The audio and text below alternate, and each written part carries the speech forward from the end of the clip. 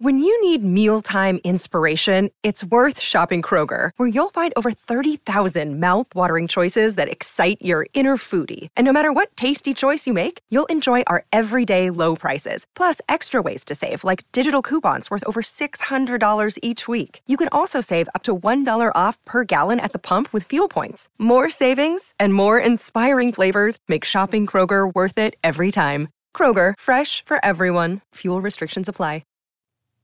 Sense and Sensibility by Jane Austen. Chapter 1. The family of Dashwood had long been settled in Sussex. Their estate was large, and their residence was at Norland Park, in the centre of their property, where, for many generations, they had lived in so respectable a manner as to engage the general good opinion of their surrounding acquaintance. The late owner of this estate was a single man, who lived to a very advanced age, and who, for many years of his life, had a constant companion and housekeeper in his sister. But her death, which happened 10 years before his own, produced a great alteration in his home. For to supply her loss, he invited and received into his house the family of his nephew, Mr. Henry Dashwood, the legal inheritor of the Norland estate, and the person to whom he intended to bequeath it. In the society of his nephew and niece and their children, the old gentleman's days were comfortably spent. His attachment to them all increased. The constant attention of Mr. and Mrs. Henry Dashwood to his wishes, which proceeded not merely from interest, but from goodness of heart, gave him every degree of solid comfort which his age could receive, and the cheerfulness of the children added a relish to his existence. By a former marriage, Mr. Henry Dashwood had one son. By his present lady, 3 daughters. The son, a steady, respectable young man, was amply provided for by the fortune of his mother, which had been large, and half of which devolved on him on his coming of age. By his own marriage, likewise, which happened soon afterwards, he added to his wealth. To him, therefore, the succession to the Norland estate was not so really important as to his sisters, for their fortune, independent of what might arise to them from their fathers inheriting that property, could be but small. Their mother had nothing, and their father only £7,000 in his disposal, for the remaining moiety of his first wife's fortune was also secured to her child, and he had only a life interest in it. The old gentleman died. His will was read, and like almost every other will, gave as much disappointment as pleasure. He was neither so unjust nor so ungrateful as to leave his estate from his nephew, but he left it to him on such terms as destroyed half the value of the bequest.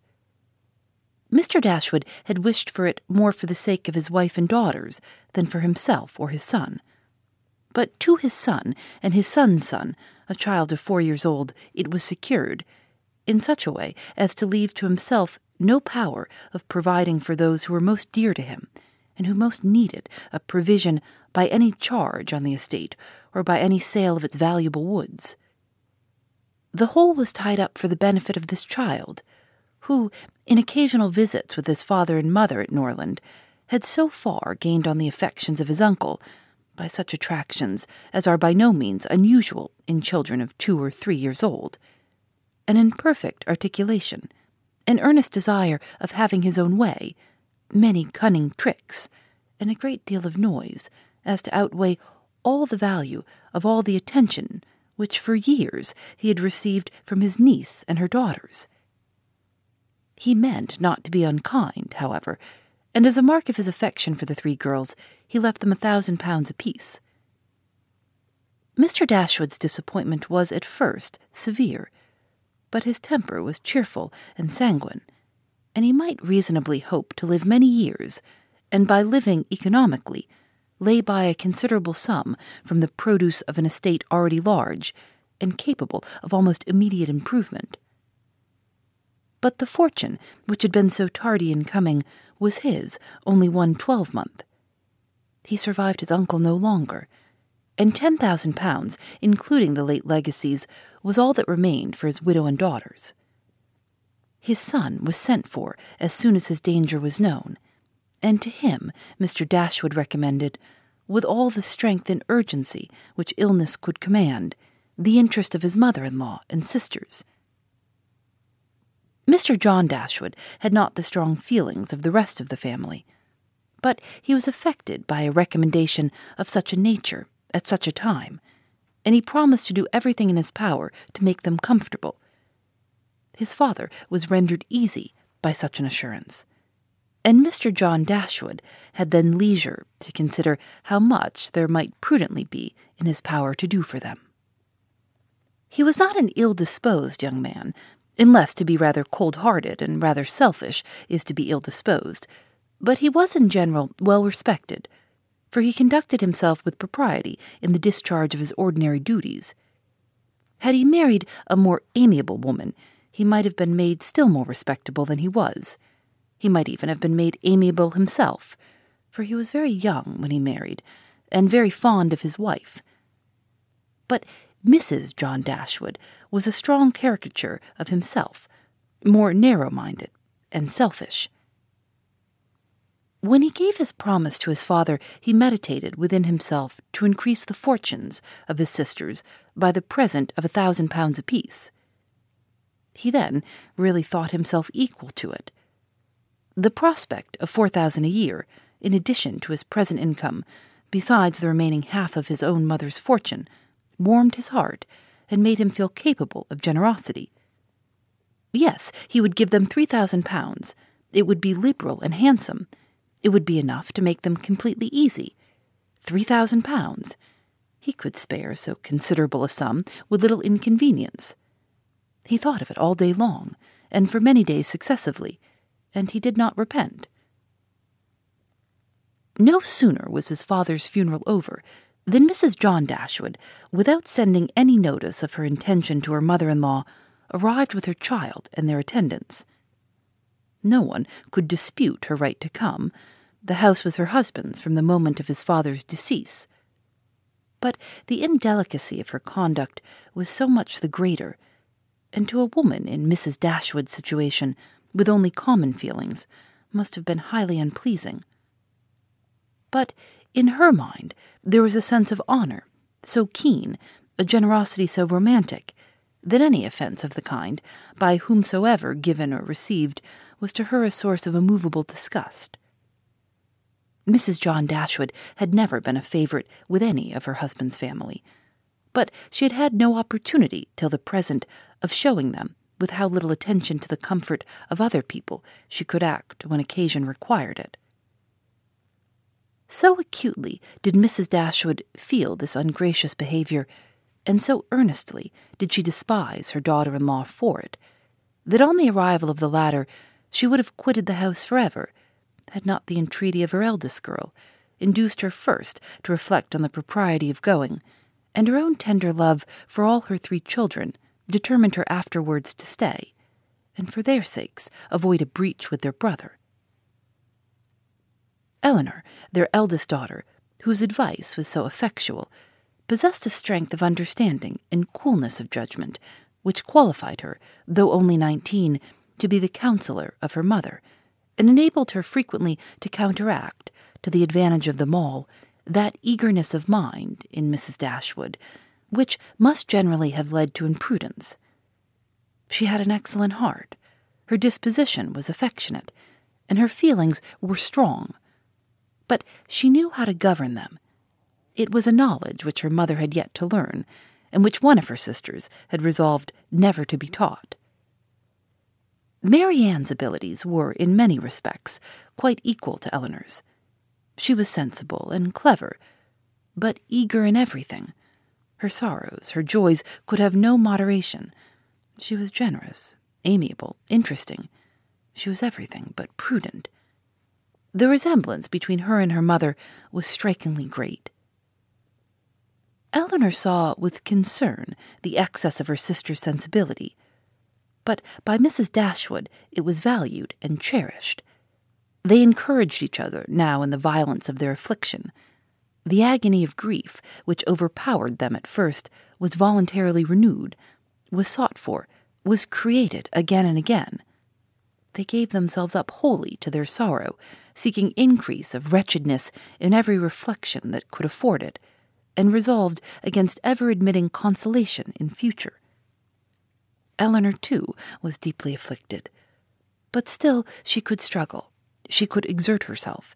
She could consult with her brother, could receive her sister-in-law on her arrival, and treat her with proper attention, and could strive to rouse her mother to similar exertion, and encourage her to similar forbearance.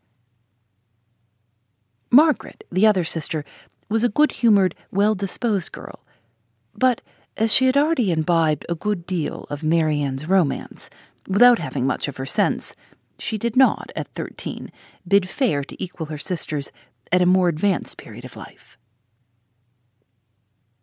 Chapter 2.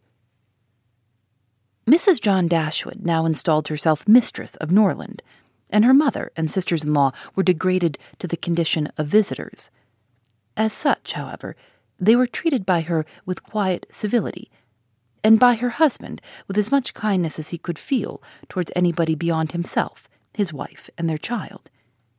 He really pressed them, with some earnestness, to consider Norland as their home, and as no plan appeared so eligible to Mrs. Dashwood as remaining there till she could accommodate herself with a house in the neighbourhood, his invitation was accepted. A continuance in a place where everything reminded her of former delight was exactly what suited her mind. In seasons of cheerfulness, no temper could be more cheerful than hers, or possess, in a greater degree, that sanguine expectation of happiness, which is happiness itself. But in sorrow she must be equally carried away by her fancy, and as far beyond consolation as in pleasure she was beyond alloy. Mrs. John Dashwood did not at all approve of what her husband intended to do for his sisters. To take £3,000 from the fortune of their dear little boy would be impoverishing him to the most dreadful degree. She begged him to think again on the subject. How could he answer it to himself to rob his child, and his only child, too, of so large a sum? And what possible claim could the Miss Dashwoods, who were related to him only by half-blood, which she considered as no relationship at all, have on his generosity to so large an amount? It was very well known that no affection was ever supposed to exist between the children of any man by different marriages. And why was he to ruin himself and their poor little Harry by giving away all his money to his half-sisters? "It was my father's last request to me," replied her husband, "that I should assist his widow and daughters." He did not know what he was talking of, I dare say. 10 to 1, but he was light-headed at the time. Had he been in his right senses, he could not have thought of such a thing as begging you to give away half your fortune from your own child. He did not stipulate for any particular sum, my dear Fanny. He only requested me, in general terms, to assist them, and make their situation more comfortable than it was in his power to do. Perhaps it would have been as well if he had left it wholly to myself. He could hardly suppose I should neglect them. But as he required the promise, I could not do less than give it. At least I thought so at the time. The promise, therefore, was given and must be performed. Something must be done for them whenever they leave Norland and settle in a new home. Well, then, let something be done for them. But that something need not be £3,000. Consider, she added, that when the money is once parted with, it never can return. Your sisters will marry, and it will be gone forever, if, indeed, it could be restored to our poor little boy. Why, to be sure, said her husband, very gravely, that would make great difference. The time may come when Harry will regret that so large a sum was parted with. If he should have a numerous family, for instance, it would be a very convenient addition. To be sure it would. Perhaps, then, it would be better for all parties if the sum were diminished one half. £500 would be a prodigious increase to their fortunes. Oh, beyond anything great! What brother on earth would do half so much for his sisters, even if really his sisters? And as it is, only half-blood. But you have such a generous spirit. "I would not wish to do anything mean," he replied. "One had rather, on such occasions, do too much than too little. No one, at least, can think I have not done enough for them. Even themselves, they can hardly expect more." "There is no knowing what they may expect," said the lady. "But we are not to think of their expectations. The question is what you can afford to do." "Certainly, and I think I may afford to give them £500 apiece. As it is, without any addition of mine, they will each have about £3,000 on their mother's death, a very comfortable fortune for any young woman." "To be sure it is, and indeed it strikes me that they can want no addition at all. They will have £10,000 divided amongst them. If they marry, they will be sure of doing well, and if they do not, they may all live very comfortably together on the interest of £10,000. "That is very true, and therefore I do not know whether, upon the whole, it would not be more advisable to do something for their mother while she lives rather than for them. Something of the annuity kind, I mean. My sisters would feel the good effects of it as well as herself. 100 a year would make them all perfectly comfortable." His wife hesitated a little, however, in giving her consent to this plan. "To be sure," said she, "it is better than parting with £1,500 at once. But then, if Mrs. Dashwood should live 15 years, we shall be completely taken in." "15 years, my dear Fanny, her life cannot be worth half that purchase." "Certainly not, but if you observe, people always live forever when there is an annuity to be paid them, and she is very stout and healthy, and hardly 40. An annuity is a very serious business. It comes over and over every year, and there is no getting rid of it. You are not aware of what you are doing. I have known a great deal of the trouble of annuities, for my mother was clogged with the payment of 3 to old superannuated servants by my father's will, and it is amazing how disagreeable she found it. Twice every year these annuities were to be paid, and then there was the trouble of getting it to them, and then one of them was said to have died, and afterwards it turned out to be no such thing. My mother was quite sick of it. Her income was not her own, she said, with such perpetual claims on it, and it was the more unkind in my father, because otherwise the money would have been entirely at my mother's disposal, without any restriction whatever. It has given me such an abhorrence of annuities that I am sure I would not pin myself down to the payment of one for all the world." "It is certainly an unpleasant thing," replied Mr. Dashwood, "to have those kind of yearly drains on one's income. One's fortune, as your mother justly says, is not one's own. To be tied down to the regular payments of such a sum on every rent day is by no means desirable. It takes away one's independence." "Undoubtedly. And after all, you have no thanks for it. They think themselves secure. You do no more than what is expected, and it raises no gratitude at all.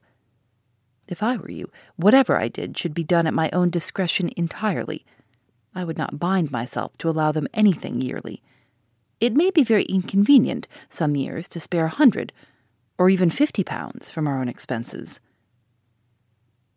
"I believe you are right, my love. It will be better that there should be no annuity in the case.